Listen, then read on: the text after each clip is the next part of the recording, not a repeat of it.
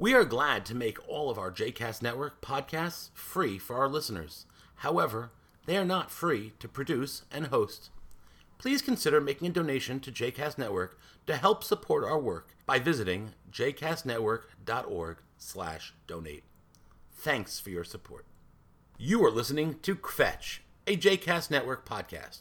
For information about other JCast Network podcasts and blogs, please visit jcastnetwork.org. Look, I don't mean to kvetch. And I know, just last episode, I was kvelling about my kids and tefillah.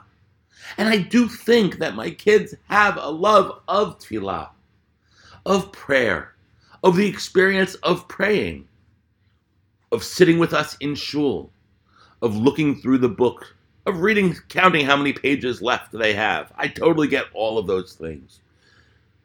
But they also have what I think all kids have. And now I'm on the other side of it because I had it when I was a kid.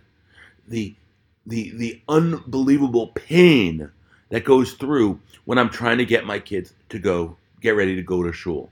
If I tell them that we need to just walk 2 miles just for the sake of walking, they'll put on their clothing even though it's freezing out and they'll walk.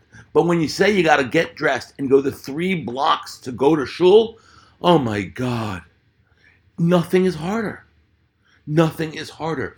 I mean, we tell them there might be candy if they're the bar mitzvah. That doesn't help. We tell them they can bring a book. That doesn't help.